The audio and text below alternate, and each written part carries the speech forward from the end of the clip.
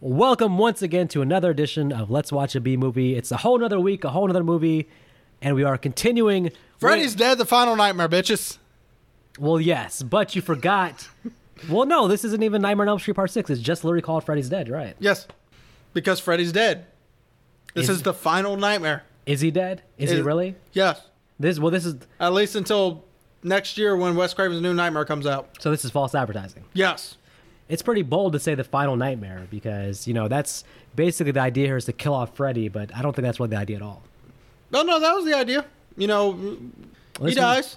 In Part 5, got sidetracked with a horrible, boring opening, and we're back to an exciting pop song playing over opening credits. I will just say one thing. So when you're flying, you're in a plane, you're like 80,000 plus feet in the air. My question is, if you're afraid of heights, stop looking out the fucking window. Shut the damn window visor so you stop looking outside.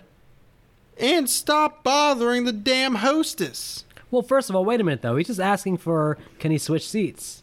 And she rudely says, no, I don't think so. She doesn't rudely say. She says, I'm sorry, sir, there are no more seats available. She could have offered some honey roasted peanuts to make him feel more comfortable. She should have told him, you can shut your window. I'm just saying, the guy's clearly uncomfortable. He's scared of flying. The person next to him is telling him to stop being a... Stop being a pussy. Come on, But again... This might as well be flight... This sounds like a worse flight than Flight 180. If he just shuts the damn window, he won't have to see outside. Then it doesn't matter what seat he's on. Now, as you guys remember, last week we reviewed Part 5. Part 5... believe it or not, was the lowest grossing movie of the series. Oh, I'm so surprised that piece of art somehow did not make money at the box office. Are you surprised to hear that classic Shawshank-style movie bombed at the box office? Are you surprised to hear that, Nick? Does that shock you? Do I need to remind you of the 1.5 we both gave that movie? Well, do I need to remind you of this, how sarcastic I'm being right now? Of course. I'm not surprised at all. The movie bombed completely. It came out in 1989, but you know what's interesting about 1989? It's the one year ever that you had a new Nightmare movie, a new Jason movie, and a new Michael Myers movie. They all came out in 1989. You had Jason Takes Manhattan, Nightmare on Elm Street Part 5, and you had Halloween 5. All came out in 1989. In fact, Friday the 13th and Nightmare on Elm Street came out within 2 weeks of each other. They were saying that this is going to be a battle at the box office. All three movies bombed. So this is 1989, so clearly the 80s were ending, and their reign of terror was coming to an end. So we get Freddy's Dead in 1991. Which is a big bounce back. This movie made a lot of money, probably because they are advertising it as the final nightmare. And also because they whoever decided to make this movie, they definitely embraced comedy over horror. They saw the last movie and went, okay, obviously horror's not working with this guy anymore. So let's just embrace comedy and make it a comedy movie. And also they offered a 3D gimmick as well. Yeah, that 3D gimmick doesn't do much for this movie. Rachel Talalay, the director, she was involved with all the Nightmare movies going back to Part 1. She had no involvement in Part 5, but the rest of them she was involved with. So they, as a sort of thank you for being involved from the beginning, they let her direct this movie. She came up with the story. So the good and the bad, I'm going to have to put at the feet of Rachel Talalay. So, the movie itself, we can get into it. Wicked Freddy of the West. Freddy on a broomstick. Yes. Well, first of all, hold on. Before we get there, we had our John Doe on the plane. Literally our John Doe, because that's who he's going to be in this movie, John Doe. Yeah, because we never find out his actual name. Played by, Sean Greenblatt? I like this opening scene. It's fun. He's on the plane. The plane pops off the top. The old lady flies out. He says, "It's not fair. I was almost out." Oh, first of all, though, we get a scroll before this describing that this is now 10 years later. So it's 1999. 10 years after Part 5. And all of the kids in Springwood, all the teenagers and kids have all died in the last 10 years, mysteriously by suicide or other means. And all the adults have basically freaked out and have gone insane. Yep, all mass psychosis. But there is a report of one last teenager alive in Springwood. Named John Doe. And that's our character on a plane, who is now obviously in a dream. He wakes up. And now we have... Freddy on a broomstick. Wicked Freddy of the West. Now, as you said, this establishes the full-blown let's go straight comedy. Oh, yeah. Because he comes up, he's just laughing, the Wicked Witch laugh, not even his laugh. Nope. And he even tells him, he's like, I'll get you, my pretty, and your little soul, too. And I'm already enjoying myself. I'm laughing. By this point, you probably haven't really picked up that Freddy is completely dry. We mentioned this in the previous movie, but he's completely dry now. He's His makeup? yeah, he's no longer freshly burned anymore. See, I don't know if it was a different makeup artist for each movie. I don't think it was, but there's not a lot of continuity as far as No, there isn't. that. So, But pretty much it just seems like each movie, it's almost like they purposely made him almost heal, in a sense. given that he's a dream killer, basically, I don't see any reason why his appearance should ever change. It shouldn't. There should be no aging on him. There should be no physical deterioration. So that's Or healing. Because like I said, by this point, it looks like he would have been a burn victim who healed Yeah, had he survived the actual burning. he doesn't even look like somebody who's had a dog piss on him, Exactly. and we know that happened. So, I want to call attention to our John Doe being chased, not even being chased, running down the street, jumping over a fence. And then that long ass tumble Did down. you laugh your ass off? Did you pay attention to the sound that was going? Because he's rolling down this long ass hill, and the sound effects going like it's like whoa. He's like whoa, whoa. So then he's still rolling down the hill, and you hear the sound effects repeat themselves. Like 10 seconds later, you hear again whoa, whoa. It's the same exact sound effect. They actually put it in a loop. Like what the hell is this shit? To be honest, I had to close my eyes at the scene. It was making me motion sick. I was like, it looks like fun, dude. He's like rolling down a hill that's like a damn roller coaster, basically. This whole opening scene, it's fun. He goes to a bus window. Where Robert Shea is wearing Freddy claws. He's like the Stan Lee of these movies. You have to have a Bob Shea appearance. Better hurry up, kid. You don't want to miss the bus. And our John Doe stumbles into a bus coming out of nowhere. Driven by Freddy. Yes. This is the second time Freddy's driven a bus. You think he may have been a bus driver in his previous life? And this one's not even a school bus. This one he's a full-blown But charter bus, it looks yeah. like. Now, typically in this situation, the Nightmare movie, he would now proceed to kill John Doe. Which But he doesn't. some other shit happens there. Puts on the brakes. John Doe flies into what looks like another dimension. Right. What the hell is this shit? Yeah, he leaves the nightmare dimension and ends up in real world. And Where Freddy could not follow. Apparently. Yeah, you also gotta love the whole Looney Tunes aspect of this movie when you see the outline of John Doe, the hair's just sticking straight up in the outline. There's so much Looney Tunes in this movie. It's a clear influence. This is a confusing opening. Freddy has launched this man into what looks to be another world where Freddy apparently cannot follow, and Freddy says, "Now be a good boy and go fetch." Yep. What the hell is going on? So far. He obviously wants to fetch more kids so Freddy can kill them. You got that from that? I'm assuming since the beginning literally says he has no one else to kill. So, okay. So Freddy has the ability to send him, it's not time travel, but he sends him to another part of the country? No, it's still Ohio. Just another city, basically. Yeah.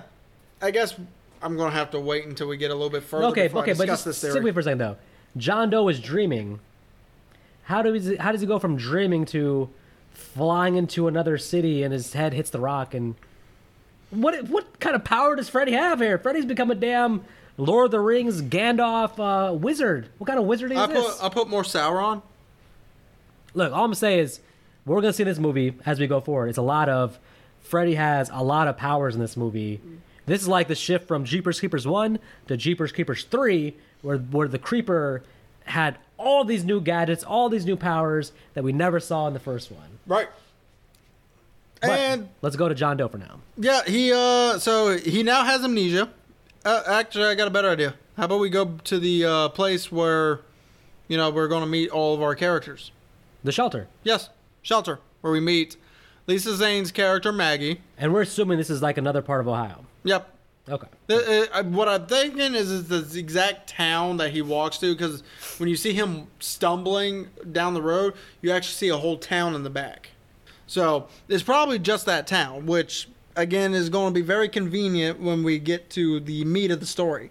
Yeah, and obviously we know because they drive to the town later that this is clearly within driving distance Oh yeah. to wherever this is. Oh yeah. So we meet Maggie. We meet in this scene, we actually also meet Spencer, who's talking to his dad while playing games. We don't need to worry about that. His dad seems to be a neglective, angry dad who doesn't like him. Yep, so we don't need to worry about that scene. Then we meet Tracy, where I didn't notice this the first couple of times I watched this movie. The cop is bleeding from the nose. The cop that was chasing her down, the cop was bleeding from his nose, so Tracy got a hit on him. Damn. It doesn't surprise me. And also, this same cop has a pretty shitty job because he gets punched in the nose and then he gets pushed out a window. Well, damn. This is the same because it's the same cop that John Doe accidentally pushes out a window during his dream. And he looks pissed off when that happens too. Yeah, he's probably like, I need a pay raise. Yeah, probably bullshit. And then we got Carlos also. Yep, get Carlos where we meet him while Tracy is training with Carlos, and we find out their little plan of escaping. They've got a little friendship group here of Tracy, Carlos, and Spencer. So personally, I don't think it's a real friendship group. I just think, yeah, Tracy and Carlos seem more friends, but then Spencer comes up to them and says, "Hey, I know a way out of here. Let's go to California." They're using each other basically for the betterment of of themselves. Yes, because you're right. Carlos clearly is not a pothead. Right. Doesn't appreciate Spencer's interest in drugs. So he's close. You can obviously tell he's closer to Tracy than he is with. Yeah, in fact, Tracy, when Spencer's complaining about his father's situation, Tracy's like basically hinting at something, and Spencer clearly has no idea about who. But Carlos does, because Carlos is behind Tracy, like, "Don't do it! Don't do it!" So basically, Spencer's the stoner kid who they're using to get out. He knows how to make bombs and stuff too. So. Yep. All right, that makes sense. Yeah, that pipe bomb's going to come in handy later. So our main character is Maggie, though, and Maggie is just works there as like a counselor or something. Yeah. What was this? What is this? This nonchalant, this disapproval of Maggie as our main character. What? Okay. I don't believe her as the main character. At this point, she's not the main character. At this point, technically John Doe is our main character. But she is still classified as the main character. I mean, we find out she's having dreams as well. She's having a reoccurring dream about some kind of tower, a water tower, and a little girl. For some reason, when I first watched this movie, I do remember specifically thinking, "Didn't you die in the fourth movie?" Because I thought it was Kincaid at first. Not gonna lie. It could have been Kincaid. My argument was just that Dr. Gordon disappeared. Neil disappeared from part 3 with no follow-up. Him in this role would have been perfect to have somebody, a doctor who's also interested in dreams the way this guy is. So the problem with that is you mentioned in I think it was part 4 that Neil dies in one of the comics. But I always have to separate. Movie canon always trumps the side canon. Yes. The side canon is what you go to if there is no movie canon. So if you bring Neil back, I'm sorry, the comic gets disregarded. Well, yeah, if you brought Neil back, then but what if the director or the writer read the comics and decided to keep that as canon? There's no chance. You'll never see, basically, the movie series is still going, and the comic series going at the same time, and anything with the comics is under consideration with the movies. The movies will create their own canon at that point, and it's going a different direction. The movie part of Nightmare would have been 99% of their profits, and maybe you're getting 1% from the comic book. It wasn't like that hit comic book like Marvel or something like that with the Nightmare series. So. Yeah, so... although I would love to get the Nightmare comics. So apparently, Freddy's influence still has John, or he's having a traumatic dream, because now all of us... And I guess it's really Freddy's influence, because now we're getting something that we saw in part 3, where instead of someone walking through a door, though, you get John walking up invisible stairs. Why isn't his head not hitting the ceiling at this point? Freddy's abilities and power blows my mind because, okay, he threw this kid into this other town, right? Because he couldn't go there. Did he know that the kid was going to get amnesia? Was that part of the plan? Because he gets amnesia from hitting his head on a rock. There's no way Freddy has the medical ability to determine that exact thing is going to give him amnesia. Or better yet, how is Freddy's influence able to get to that town? It shouldn't. Yeah, because it's not Springwood anymore. It's So not Springwood, it's not Elm Street. So I guess they're saying because John Doe is a transplant from Elm Street, he carries with him Freddy influence. Yeah, but even the main character, Maggie, is even having these same dreams, which could be reoccurring from her childhood, that we later find out.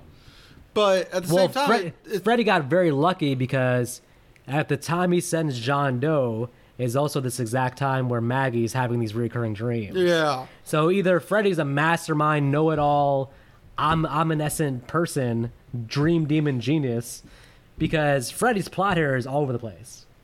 But we'll get into details. There's things that I want to get into that we don't want to spoil, basically. Like Doc now talking about dream demons. I wonder if they're going to come into play later. At the very beginning here, Doc actually defines Freddy Krueger. He says, well, there's this rumor about, the dream demons, and what they do is they find the worst human they can find, and they empower him to cross over. Yep. I'm like, how's this guy, did he read the Origin of Freddy Krueger handbook? He just, in the opening scene, surmised Freddy Krueger. I'm like, okay, we hate characters that are plot devices that are there to give us information. Which is what Doc is doing in this one. This is the most egregious one ever, though. This dude literally his specialty isn't even dreams. That's not what he studied. He's a doctor at the damn shelter. He's not a dream doctor. Which is bad because he says in the scenes, only get 23 minutes a week with these kids, which means he doesn't actually work for the shelter itself. But why is he always at the shelter? I don't know, but he knows more about dreams than Neil from Part 3, Nancy from Part 3. That whole hospital, he knows more about dreams than all of them combined. What if he was trained with Nancy, but because he lived, he could continue his research? Yes, if that was hinted at in the plot in a reasonable way, I would think that's amazing. But that's a big stretch, all right? Let's be honest. We're to believe that this guy is working at the shelter, and on the side, he spends the rest of his hours studying dreams to a point that he knows and he's spot on about who Freddy Krueger is and his entire origin, his powers. Should have cut this scene out, right? Yes. Anyway. Should have cut the scene out. So John and Maggie go to Springwood while Tracy, Spencer, and Carlos are stowaway in the back of the van. A couple things that I want to get into real quick. Why in the world do they need a van for two people? Freddy's influence. When Maggie's talking to John back at the place, the shelter, he says something along the lines of, I don't know why, but I can sense that if I fall asleep, I'm not waking up. He has amnesia, but he still knows that dreaming is a problem. What the hell? What kind of amnesia is this? What sixth sense does he have that he shouldn't go to sleep? He can't remember his name. Well, maybe because of how traumatic Freddy was to him, maybe that just innately stuck in his head. I thought that was purely for plot. Most plot likely, reasons. but still. It's for him to say it to Maggie, and Maggie to be like, oh, this has something to do with dreams. And then connect that to Doc, and Doc is like, I don't like this. His dreams, your dreams, my dreams. He didn't say my dreams, but Oh, yeah, but still. my dreams, So, all of our dreams. Okay, I don't know how you feel about this, and I really don't have this complaint, but when they suddenly get in the van, they're moving, I actually feel like this is moving too fast. The movie's short, but I feel like there should be more time at the shelter, let it breathe a little bit. They start this trip really quick. yeah. And I'm like, in hindsight, looking back at the movie, it moves a little bit too quickly, almost, I feel like. Well, and also notice how she's driving. She's probably doing 80, 90 miles an hour. And let it be known on record that John Doe told her, hey, you go back to Springwood. I'll stay here. I'm not curious at all. The events that follow are Maggie's fault. Mr. John Doe did not want to come back. And if he didn't come back, what would that have made of Freddy's plan?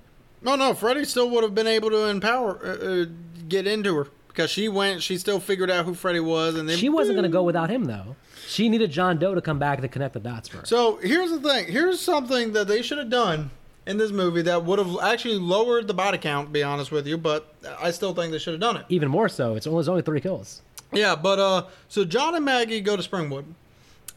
Spencer, Carlos, and Tracy stow away. When they all find out that Carlos, Spencer, and Tracy are in there, she goes, we're going to find a phone. You're calling Cal and figuring out how to get home. It's like, drive them back yourself. They go to this fair, and Roseanne Barr's in it. and Tom Arnold, Yeah. which is random, because I can't place them have any involvement with the series previously. They haven't been. So, It's just random-ass cameo. so basically, this is what the town of Springwood has become. The adults are literally crazy. All the children are gone. They see them children. They're basically, They're throwing shit at them, except Roseanne Barr, who wants them.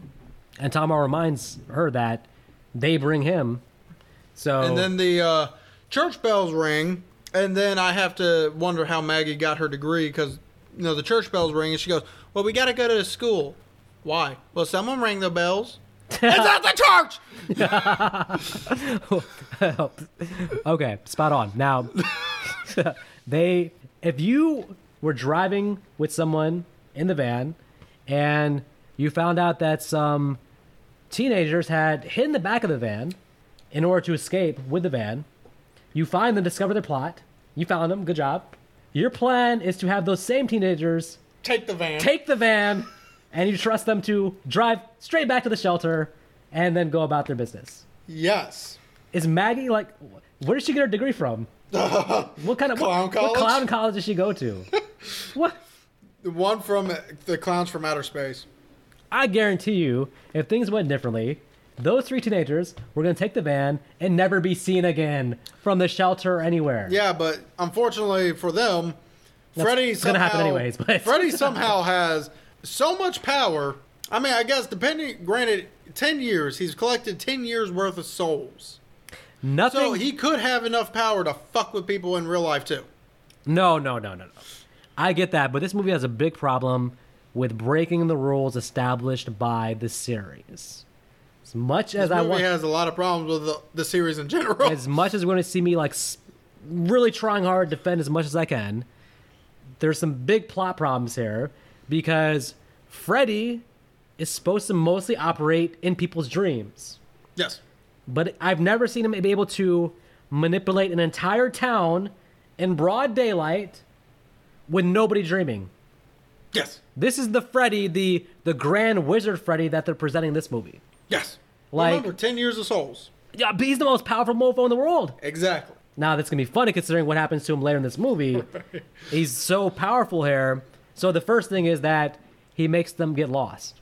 They keep driving by this damn statue. I was about to say, it's not really the fact they get lost, it's just the fact that Freddy somehow makes it to where they keep doing U-turns, almost. Keep going in circles. Like, well, fuck, what did Freddy do to these kids? It was almost like the, remember the time loop in part 4? Yeah. It was kind of like almost like a throwback to that, except they were conscious of like, holy shit, we keep passing this. Like at least 11 times. And It's like, Carlos, I asked you for the map. Yeah, well, the map says we fucked. I laughed. I thought it was funny. That's classic Freddy. No interest in killing Carlos there. He's just messing with him. Well, not yet. Why, Freddy? Why? Now, let's say this. They abandon the van and... At the statue for some reason, instead of just driving down the street. Yeah. Okay. So they find some random-ass house. Well, you would think they would want to actually keep track of the van. Right. But they just leave it there. Yeah. So they're walking down the neighborhood. Yep. Find a random-ass house, go inside, and Freddy does some more bullshit and turns it into his house. Now, wait a minute. Now, this was Elm Street. They showed the sign. This was Elm Street. But yeah. It wasn't the house. Was it the house? I'm thinking maybe it's the house because it had a realtor sign. Right. And that's why they said, hey, we'll have this house to ourselves. So they break into it. And then it turns into Freddy's house. How? This Freddy's is not, power. This is not a dream. None of them are dreaming yet. Freddy's power. Freddy in real life just turned a house into his house. 10 years of souls. The entire Springwood is... Yes. Oh my goodness. Remember, souls give him strength. Fear gives him power. He can't really kill the kids 100% just yet, but he can still fuck with them.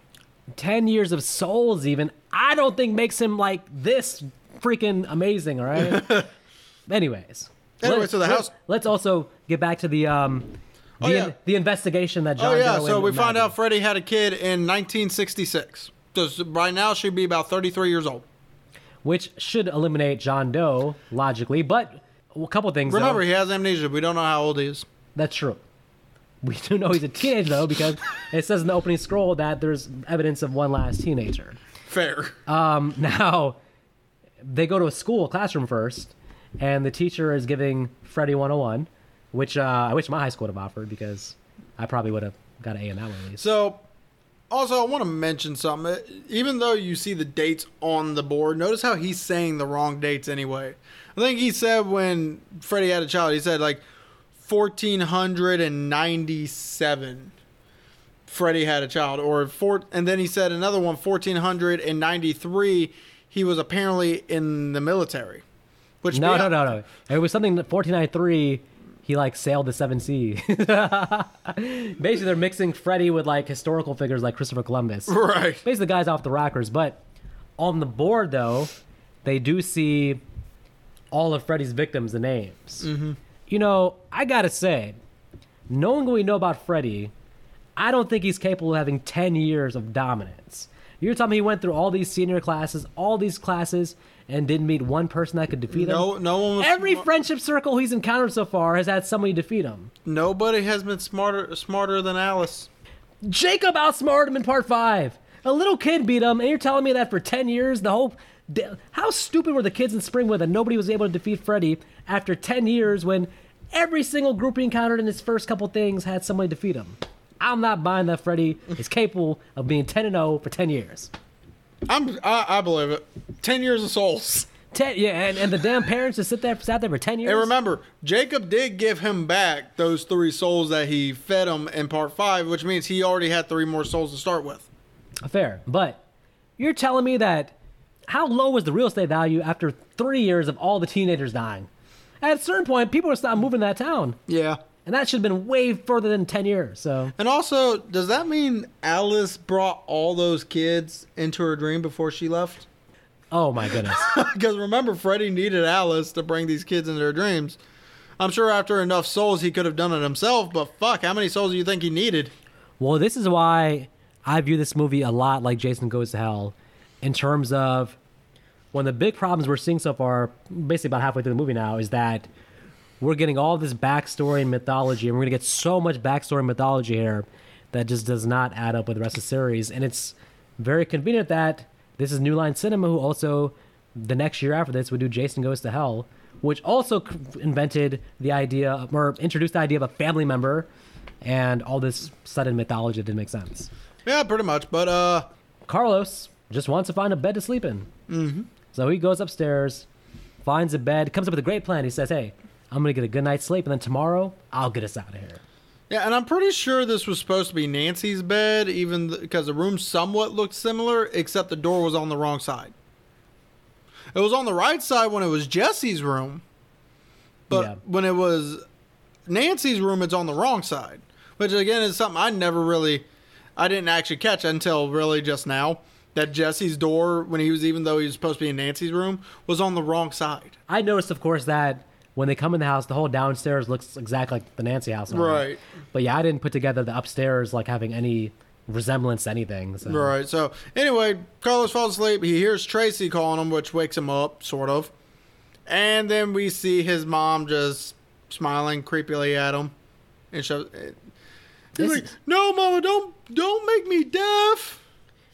This is at the same time the most fun and the most cruel death scene that Freddy's ever done. Yeah, this is part that's cruel. He shoves a Q-tip so far into him, it comes out the other side, ripping out his other eardrum. So when Freddy cuts off his deaf ear, he no longer can hear anything. Which we actually get a pretty cool thing where even the audience can't hear anything except for like the sound of a heartbeat or blood rushing through your own veins. Yeah, and you get this funny moment of Freddy behind him's like, hey, I'm behind you. Yeah, and then... Oh, you see the bug too? Yeah. So then also Freddy actually, from higher above, drops one nail, which sounds like a torpedo coming. Well, we might want to mention how he's able to get supersonic hearing. Oh, something latches onto his head. Yeah, Freddy drops the hearing aid, where Spencer puts it on the ear that... Carlos. Carlos. So... Here's the problem I have with this. Usually hearing aids help amplify the damaged eardrum. Yes. By helping with the vibrations and all. His eardrum in that ear was ripped out of him. That hearing aid would not work. You're suggesting they didn't have a hearing doctor on set to advise of such things. Exactly, because without an eardrum that has the little hairs that start vibrations, you kind of wouldn't be able to hear shit. They probably bought that from CVS. I don't think there was a lot of thought put into the science behind it. Probably not. You're spot on, but I don't think the audience picked up on that either. No, the audience probably picked up on it and just didn't give 2 shits because they're watching a guy get his head blown up. They just want to get to the kill, which is hilarious because Freddy's basically got a big ass chalkboard. It's just scratching and having all fun. Did you get the weird? I got the that uncomfortable one, the screeching noise. Oh yeah.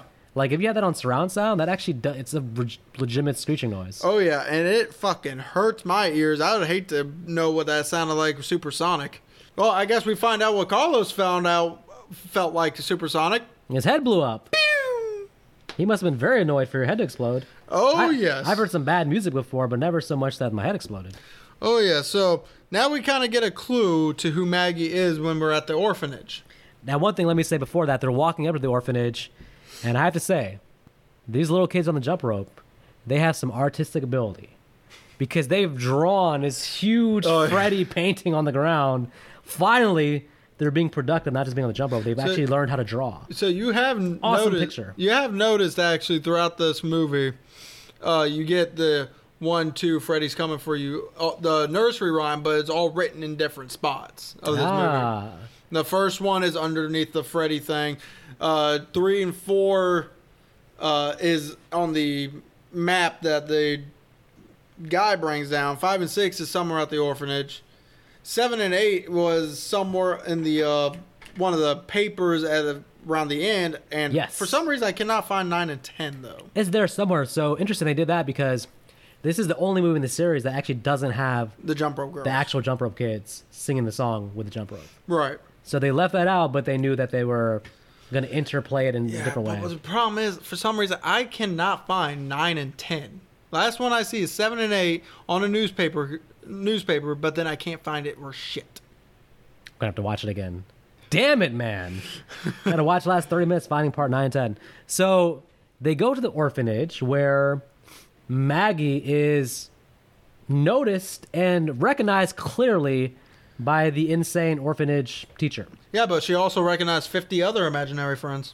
But the way she looked at Maggie was pretty special. Oh, yeah.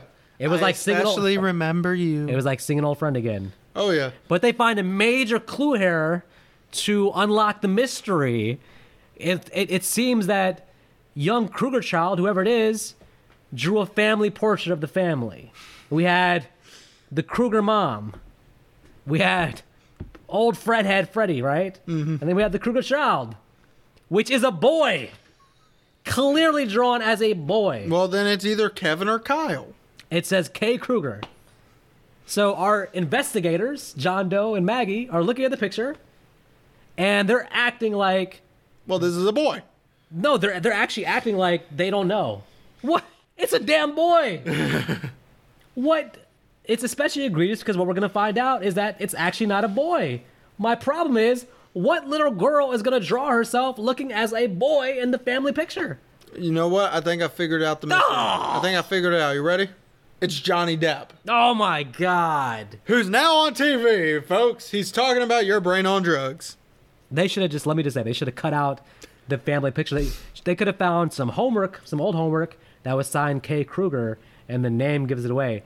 But you're trying to figure out what if it's a boy or a girl, and you see a picture of a boy, and you were telling me that Maggie as a kid drew that picture. I guess Maggie was a tomboy. And she had no future in drawing. Nope. No! She barely has a future as a psychologist. What are you talking about? That's true. Okay. She's making the dumbest decisions in this entire movie. I know. I'm just saying. And that's saying something with Spencer. Now, one thing I want to add to that, though, is that what did make sense. Have you ever seen someone get killed, and then they're in the next scene? Amanda Weiss's character, Amanda. Or Tina. In the first movie. Yeah, but she was present as a dream version, Freddy playing her, basically. This is actually Carlos trying to give Spencer a warning from the television set. He says, he appears amongst zombies, says, hey, get out the way. Spencer, don't fall asleep, man. So Carlos is still alive. In some form, somewhere, Carlos is alive. So, I just want to say, again... How does this make sense? Today, I had to watch this movie with subtitles. I mean, I'm deaf in one ear. My TV, especially when it comes to Blu-ray, the damn audio is loud. The actual dialogue is low to the ground.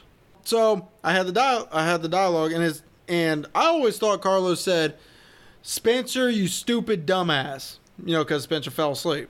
That's what he should have said. What he actually said is, Spencer, you stupid stoner. I don't know where I'm getting dumbass from stoner from, but I guess they both work. you're right. Okay, by the way, Spencer's smoking weed, right? Yes. The entire damn movie, by the way. I don't think smoking weed is something where you see your friend in the television and you're literally just like, Carlos, man. We were just looking for you. It doesn't make you a complete idiot. So, Not to that extreme. You can't blame certain things on drugs like that. sure, if you smoke enough, or smoke too much, not enough, smoke too much, you'll eventually get hallucinations. Why would Spencer, they're in an abandoned house, their friend is missing, why would he be getting that high anyway? He's been smoking the entire damn movie. He just drove the van, though. He was perfectly functional. You literally You tell me see he him got to the house and smoked his whole stash? getting me in the van itself. He literally was smoking one, and Tracy told him, "I don't need you lighting up every 10 minutes." What I'm saying is the entire movie, we've seen him high the entire movie. He's always been actually pretty functional and awake. Carlos was a sleepy one. He's so stoned right now that his friend warning him from the television doesn't bat an eye. He's just like, oh, cool, man. Yeah, pretty much. Unbelievable. Yeah, pretty much. But I'm more curious about what is this weird Shadow Realm universe that Carlos's spirit is in right now. Freddy's body. You know what? You're not a good source to give me the answers that I'm looking for, okay? I need Doc, man. I need the Dream Doctor. He's a soul. Freddy absorbed the soul. You know, Doc knows everything else. Maybe he has answered my questions, all right? He knows everything else about dreams. Tell me how Carlos is still alive and getting Spencer's warnings. Well, I got a better idea. How about we just enjoy the bumfuckery that is this next kill scene? Well, first of all, Tracy, I guess, decides to go back for the van finally, which amazingly hasn't been stolen by Roseanne and Tom Arnold. But Right. she somehow stumbles into John and You know what would be Maggie. funny, actually? If instead of Roseanne and Tom Arnold, it was Roseanne and John Goodman. wow. And if for like 10 seconds they played the Roseanne theme, that would have been good. That would have been fucking If hilarious. they had the rights, I'd have laughed. Same. But yeah, so she runs into John and Maggie randomly. I'm so glad I found you. I'm like, whoa, this is a hell of a coincidence she found you. I would think she'd still be circling around the damn statue. How did she get out the statue loop, my friend? Well, that's because she wasn't leaving the town this time. She was trying to find Maggie. I think Freddie was just busy and didn't have the time. He was busy with Carlos, so didn't have the time to bother her while she was going in the shadow. True, but now he's playing games with Spencer. And when you say playing games, like, he's really into it. Oh yeah, He's like dedicated to playing this damn game. oh yeah. I mean, Spencer is the boss in this game for him. Notice how Spencer's beating up every single thing Freddy's throwing at him. Yeah, but what kind of video game where Spencer eats like a piece? He has one bite of an apple and becomes Super Spencer. An apple? Well, One bite? Well, in Mario, you get powered up by eating shrooms. I can eat a green apple in the morning. I don't even wake up. I still need coffee. What the hell? A bite of an apple? Shrooms. And in this game that Freddy's playing, it's a damn apple. Yes, and that makes more sense than in Mario, a plumber eats shrooms. Freddy isn't even trying to win the game. He's admiring the graphics. This might be too far even for funny Freddy. For me, Hell, this might be jumping the shark a little bit too much even for funny Freddy. I figured it out. The reason why Mario's always fighting Bowser is not because he's actually saving Peach. It's because he's so fucking high from how many shrooms he eats that he thinks he's fighting people. He's actually killing people. Mario is the biggest serial killer of the entire generation. Tracy, come back to the house to find Spencer floating around being thrown around like a pinball. Well, at first he's gone, so they decide to split up and look for him when Spencer is thrown through a wall and John just nonchalant, I found Spencer! I gotta say, I admire the actor playing John Doe. He delivers his lines with a certain sarcastic dryness that I just love. Well, yeah. He knows he's in a goofy movie, and he's like going for comedy with his lines. So I admire his acting here. So then he gets all serious while watching, fucking Spencer getting his ass kicked. Oh, the effects are hilarious because Freddy, again, Looney Tunes, Spencer's flying around like a damn pinball. So, Maggie's just like, well, this can't be possible. Spencer gets up, slams his head into the ceiling, and Again, what do you call that? Irrational? this whole scene to me is just fucking hilarious because, as you said, pinball almost. He's going around different rooms, punching through stuff. He's constantly hitting the damn wall just to get through it, and then he's Water's breaking out all over the place. He's just going around the house. I mean, poor Spencer's getting tortured here with all this crap. Jesus. At least Carlos just got his head blown off real quick. So. Well, I mean, Spencer gets a kind of a easy death when he falls down the stairs, or in the game he falls into a pit of dads. Oh, wait a minute, though. Let's talk about one thing first. What was a coveted special power in previous movies, the ability to go into other people's dreams. Now John Doe is just randomly like, I'll go in and try to save him. What the hell, man? How? What? First of all, before anything else, why is John Doe so confident that he has this ability to do this? Nothing in the movie suggests he can do this. He has no history of doing this. Why is he just like, hey, I'll go in the dream and... How are you going to go in the dream? What? You're not the dream master. You're not a dream warrior. What? Where's the doc at? I need more questions. More answers. Well, how about this? The way he gets in. He's like, here, you got to lay me out. Hands her a damn chair leg. It's like, I'm not going to lay you out. I know an easier way. Just do it. She hits him so hard, his body disappears. He turned into a ghost like that. She killed that motherfucker. In my experience, when you get knocked out, your body drops limp to the ground and you're gone. Notice how the table he flies through also is completely repaired. What the hell is this movie? The bodies disappear? Where does body go? His body's dead. He literally got hit so hard he became a ghost. Have you noticed, though, in a scene or two, though, his body's going to reappear just sleeping on the ground? Yeah. Then why'd you have his body disappear if it reappears in the other side of the room, laying down, comfortably sleeping? Here's a real question. So we mentioned before that, actually, I don't think we mentioned it, but one of the earlier drafts was this character was originally supposed to be Jacob from part 5. So yes. It would make sense he would actually have that power of going into somebody's dreams, which if this character was Jacob, then we could do that. But yes, but because basically, to be fair, that's true because he would have inherited the power from Alice. Mm-hmm. And that made logical sense and been awesome. But as you said, Tracy randomly shows up in the dream 2 minutes later through the power of meditation. Okay, well, I guess Tracy is part of the lineage. Yeah, I really thought Alice was special, but apparently her power wasn't that special at all because everybody can do it. Or they're somehow related. They're not. Related. Don't Kirsten. even. No. Yes, because Kristen originally had the power before she passed it on to Alice. Yeah, and Kristen was an only child. The mom also was a single mother. The dad could have left and had more kids. The power could have been passed down from the dad. Why do we have to jump through extremely large hula hoops to make the logic work? No. Well, because the hula hoops are large enough to fit me. There's no chance that she's related to them. It's possible. They both have blonde hair. Nick, I'm not going to let you defend the movie by saying, hey, everybody's related to Alice and Kristen. No, this is bullshit, all right? Related to Kristen. They're definitely not related to Kristen, all right? She has nothing to do with anything going on here, right? Kristen passed the power on to Alice anyway. She's gone. Yeah, but that doesn't... Like I said, the power could have been the father's. Well, yes, she could have had a second cousin. That was Tracy. You're right. If it was Jacob, it makes sense. There's no reason for Tracy to meditate her ass into the dream 2 minutes later, thus deleting the whole point of part 4 and 3 and what Kristen and Alice were doing. Well, let's just go ahead and say that it didn't matter. Spencer still dies. Oh, yeah, if he falls into the damn dream pit. Yep. Whatever thing that Joey was hanging by in part 3, Spencer actually falls in that bitch. So. Yeah. So Tracy gets a little fight scene with Freddy. Barely. Kicks him in the gonads. John laughs. Freddy's actually very affected by this. Sort of. He literally gets back up and is like, okay, my turn. Luckily for her, Maggie gently touches her and she wakes up. Yeah. Because she meditated, she didn't get knocked unconscious to death. Light sleeper. Yeah. Fortunately, she knocked the shit out of John Doe and he has no chance of waking up out of his dream. Right, so John now wakes up randomly in his bed, which he then goes outside, stands on the porch, and then it shoots up into the stratosphere.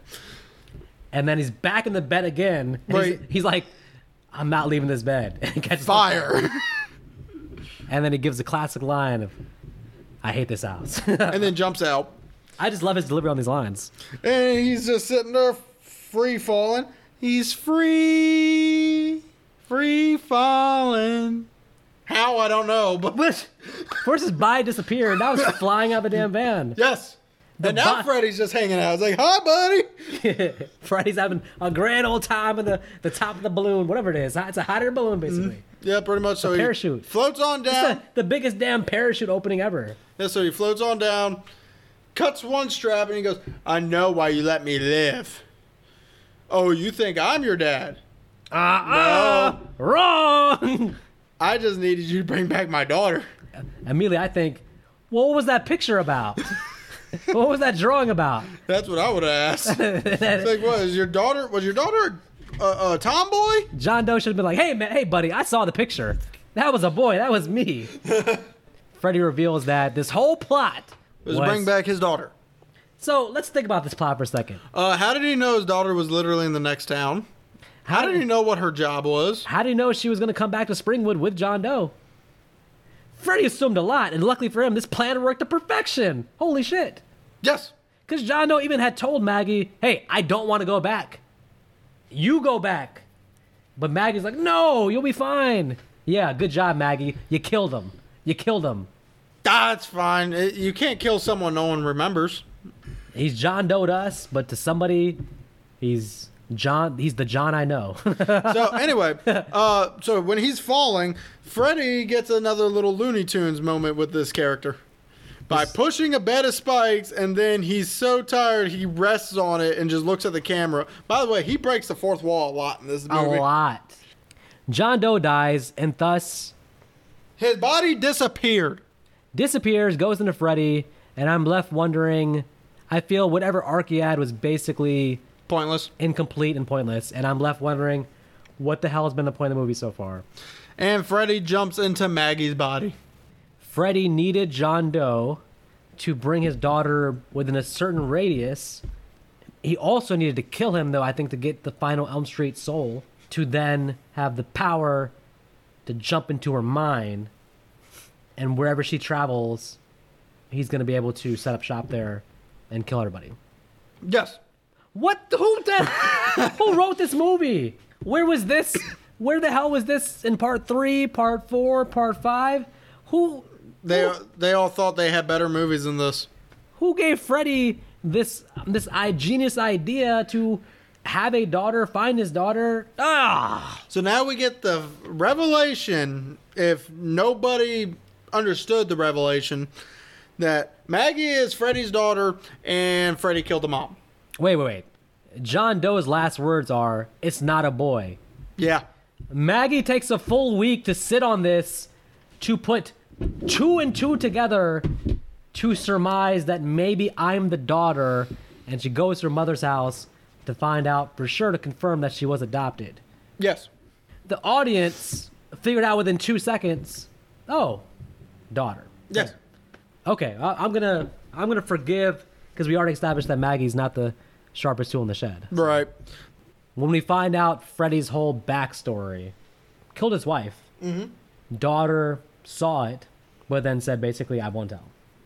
And then she goes off and tells. Absolutely.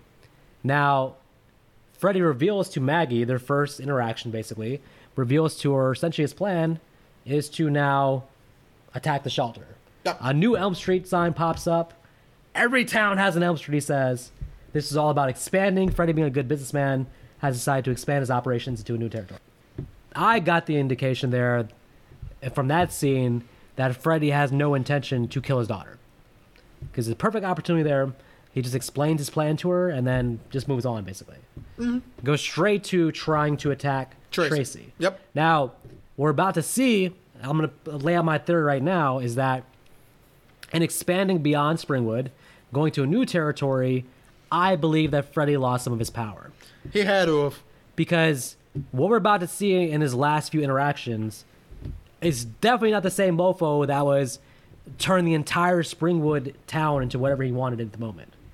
First thing he does, goes into Tracy's dream. As you were saying, we see the abusive father. He gets his ass kicked by Tracy. Yep. In which case, then she burns herself, and you just see Freddy in the background going, "What you doing? Hey, what you doing?" It's like, Freddy, you should be a little more control of the dream. Just let her... Yeah, not gonna lie, I still laughed at that. Just Freddy in the background's like, Seriously? I paused it. It's hilarious. If you pause it at the very moment where Freddy's in the background, he's literally looking at like, huh? Right. He literally looks like he's Like like, claws like right by his face, like he's literally just like, he's not advancing on her. He's like, he's like, whoa. He's shocked. He goes right from there to Doc. Doc. Now, Why is he going after an adult? why Doc? What is he? How does he know about Doc? Why does he care about Doc? None of this makes sense. Well, it makes sense in a second as a plot device, but he comes out of the locker. He does well. First of all, he gets his ass kicked again. With a bat. But then instead of killing Doc, he goes into some weird recap of his own history. First, they tried burning me. Yes. Then they tried Burying me. burying me, and then they tried holy water. Yeah. Wasn't the holy water and the barrel the same Yes. movie? Someone didn't watch the series when they did this. Yeah, shouldn't Freddy have been like, then they try to use my mother against me? No, first, what they should have done is like, first they tried burning me, cut the thumb off. Then they tried disbelief, cut the finger off, ring finger. Then they tried, what? How did he die? Oh yeah, power of love. He didn't want to say disbelief because he knows that actually works against him. He didn't want to actually give away the actual thing that works. Right, and But- then the third one, burial and holy water, and then you should go. And this is my favorite one. They used obviously the middle finger's like they used a dream god on me. Yeah, he didn't even give the correct history. Yeah. So that's one thing, but that's the only part of this movie that suggests any ties to the sequels. I noticed that's the only thing that makes this not a standalone, is that Freddy's giving a history that includes at least some of his previous deaths. Right. Otherwise, you could go from part one right to this. Instead of killing Doc, he lectures him on his history, and then even goes into, that's what they promised me, the dream demons. I've never seen Freddy randomly reveal his entire origin, secret of his power to Doc. And by the way, his history happens to be exactly what Doc said at the beginning of the movie. Yeah. So the only purpose of this scene is so Doc can grab his shirt and then tell his friends, hey, there's a way to kill him. We have to bring him out of his nightmare. I brought his shirt out so we can bring his whole body. Oh, hey, now we get our last cameo. Alice Cooper. Cancer 3D glasses. Yes. Which Like- we are supposed to put on at this point. Like the ones that they used to give in McDonald's with Happy Meals. Yes. Are the ones that come with cereal boxes. Yes. A grown doctor hands her this and says, Do you want to live? in the real world, these mean nothing. But in the dream, they mean whatever you want. Where the hell did he get this information from that McDonald's 3D glasses is the gateway to her having extra abilities in your dreams? What book did he read? Why does this guy know so much? And why it actually works? I'm telling you, it's Kincaid. She gets in the dream, she puts on the McDonald's 3D glasses, and a whole new world opens up to her. I'm telling you, it's the spirit of Kincaid. Do you know the actual reason why this happened, though? This was the indication to the audience To put on the 3D put glasses. on 3D glasses. Yep, because now we get 3D. This is the most dumbest transparent thing since the sex scene at the beginning of part 5 to show that she's pregnant. Yeah. So, and then we get Maggie finds Freddy, pulls him out, which it looks like he's about to explode. Well, this again supports the idea of how weak he is because she pulls him out by putting him in a bear hug. Yeah. Now, this is in the dream world. Yes. Where he has all This the is- power he wants. Freddy Krueger, Yes. master of the dream world. Yes. We've seen a lot of ability, Yes. a lot of power. Yes. Cannot get this woman to let him go. Yes. He- holding on for dear life to the pipe as his whole arms expand, his head expands, and she's simply saying, I got you. And she's not even struggling. She's holding him as if she's, Giving him a hug from behind. just like that, Freddy's taken into the real world. Yep, where they have a fist fight, if you could call it that. Freddy really just has her on her back most of the time, choking her. I will say this. A lot of people do say this is practically a one-sided fight. And to be honest, for half of it, yes, it is. Because Freddy's on top of her, choking her for half this fight. Yeah, she's the only one throwing punches, but he's still overpowering her. Yeah, but he's choking her in a very half-assed way, and I can't help but That's think because he he doesn't want to kill her. Yeah, that's the only thing I can think of, because even as the fight starts, he's choking her. He's about to kill her, and now he wants his glove back, even though he tells her, I don't need a glove to kill you. Plus, have you noticed, like with a victim, I know Freddy gives one-liners, but I've never seen him talk so much. He won't shut up in the scene. Freddy keeps yabbing on, and the fight scene is... Maggie's waiting for him to finish before she does something. Yeah, that's the thing. It's badly done because you can see spots and moments where the character has the advantage, and they wait for the other character to give their dialogue before reacting. Like at one point, she breaks his hand.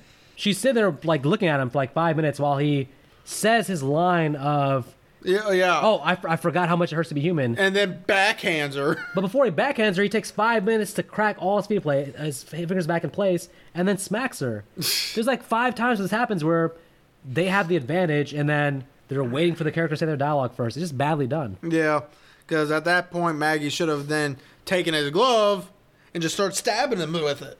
Maggie becomes a ninja. What? Like Yeah. her ability to throw these damn knives and ninja stars is unparalleled. Yeah, so first she shoves a crowbar into him, sticking him to the wall. Then she starts throwing knives and shit at him. By the way, she's not shy about how she's doing it too. She's doing like barely looking backhand throws. Like Twirls. I think she throws an axe at one point. she's doing some crazy shit here. And then she's looking at the glove. Freddy's like, go on, try it on. I'll show you how to use it. And she's just like, they're claws. I know how to use it. Yeah. Well, it's like Freddy. I don't need a how-to video to put on the glove. Right. Freddy actually he untraps himself for the most part. Yeah, takes the crowbar out, which then he could just rip the rest out. Why this is so stupid? He takes everything off, And then he and just then sits he stands there for 5 minutes while she slowly walks towards him with the glove. Freddy, where's your survival instinct at, buddy? He has none. He's so used to dreams that he doesn't get hurt in. He stands for 5 minutes with a worried look on his face. He's like, no.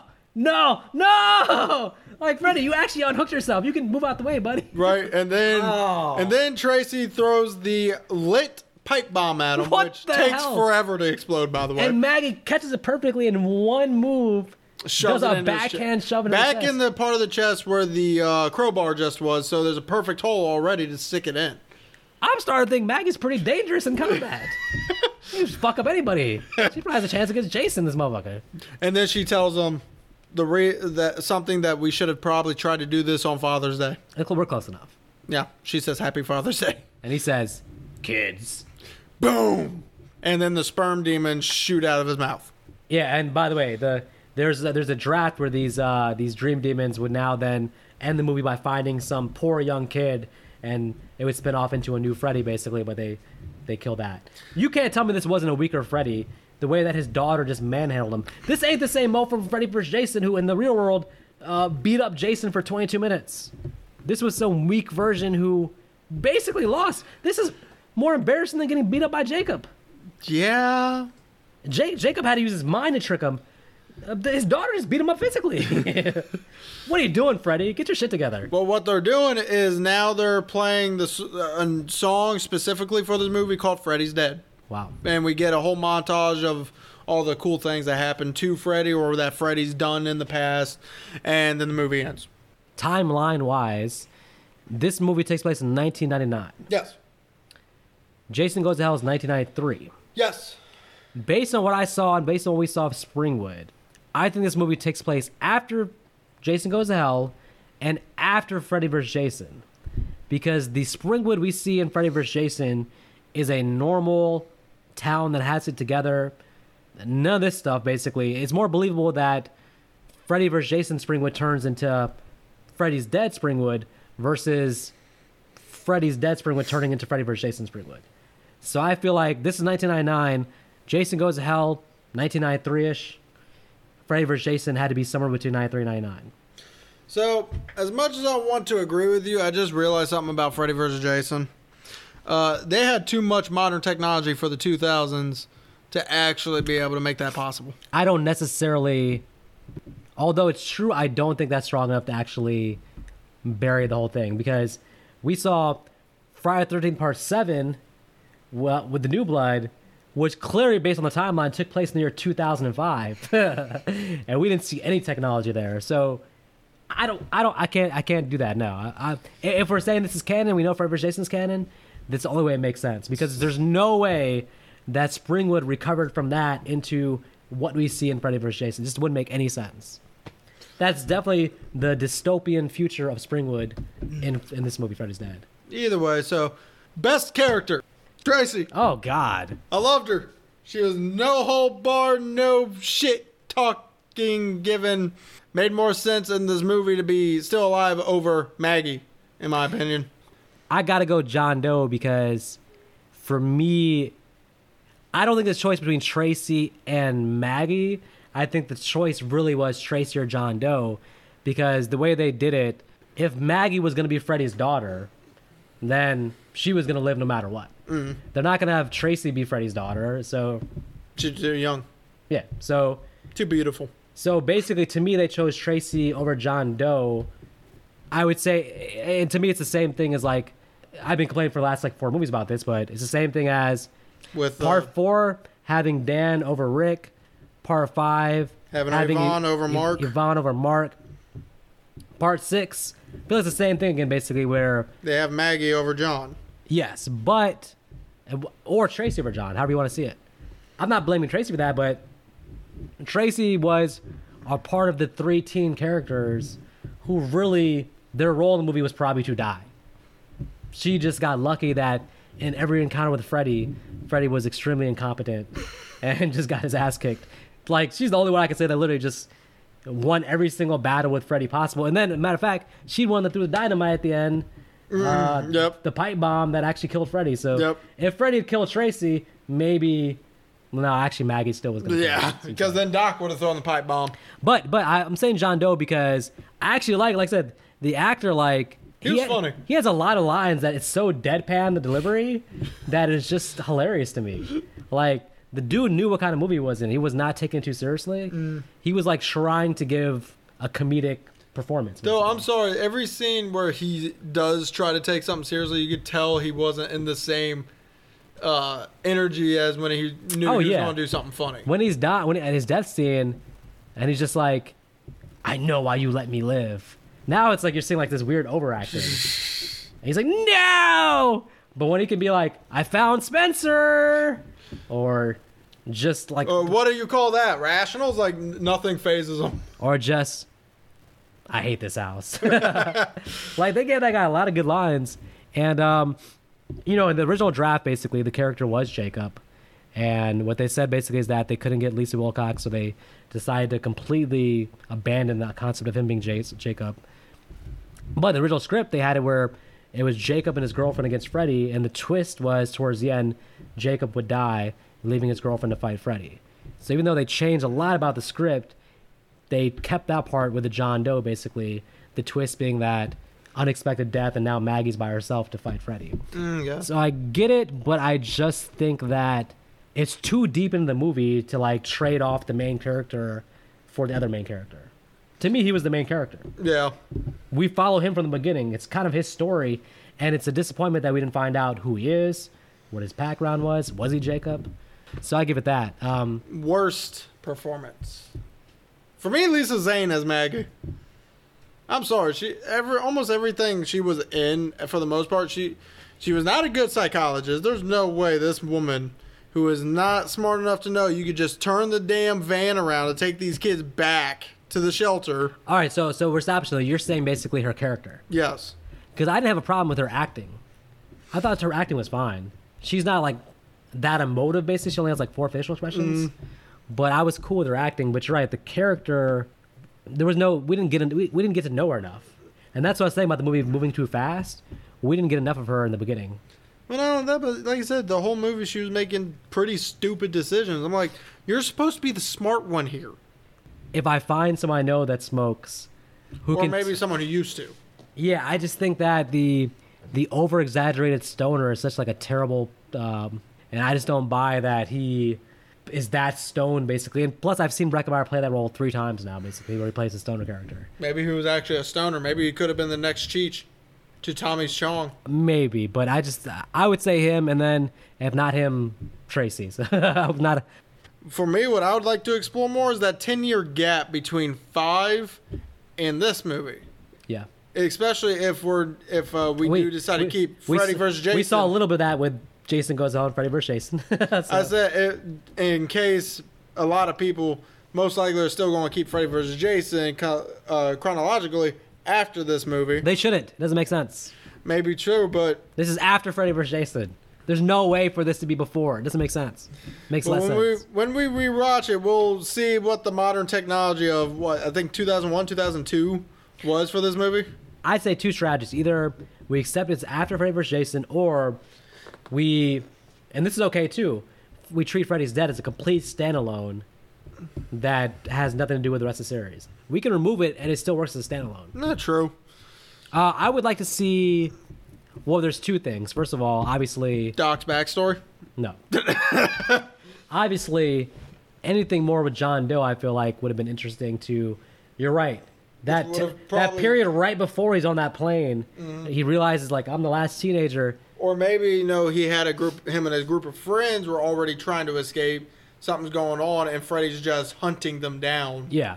And that could have been a very scary moment for them. And if he was Jacob, I mean, that would have been amazing to get some kind of story there. But I'm going to say, by far, the most interesting thing that could have been followed up on is, what's the deal with Carlos?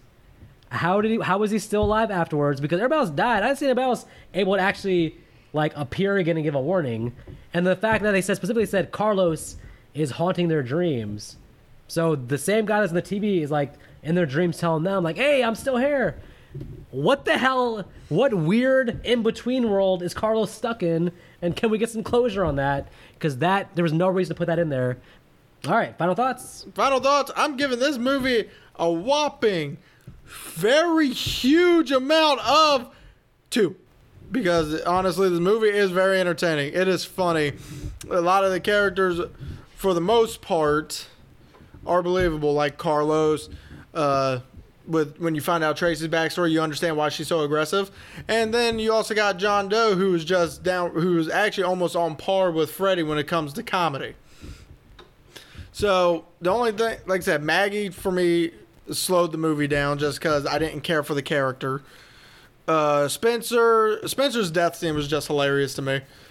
But unfortunately, there's just a few things about this movie that I cannot actively say it was a great movie.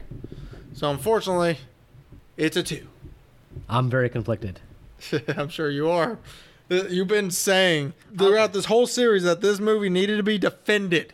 I've seen, of all the Nightmare movies, this is the one I've seen the most. This is the most I've rewatched. This is the most I've thought about, the most I've talked about. So I have a very clear nostalgic bias towards this movie. But my brain cannot deceive what I've seen. I cannot in good faith overrate this movie. Now, I'm not going to underrate it either, though. I do feel like it's underrated. Because mostly, you gave it a 2. I would think most fans probably give it a 1 or 1.5, and I don't think it's that bad. I'm going to rate on 2 scales.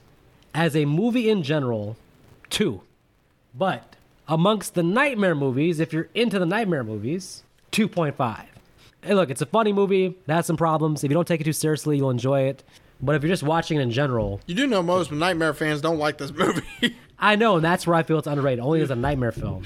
It's not underrated as a movie in general, but in the series, I feel like is where it gets a bad rap. So, but anyway, everyone, you all have a good night. And remember, if it is currently 11 o'clock your time, you should probably get some sleep. Because insomnia, it sucks. You don't want to go 3 days and then have hallucinations. That's not a good idea. Don't do it. After just doing a Nightmare podcast, you want to tell them to go to sleep? Yes. Go to sleep.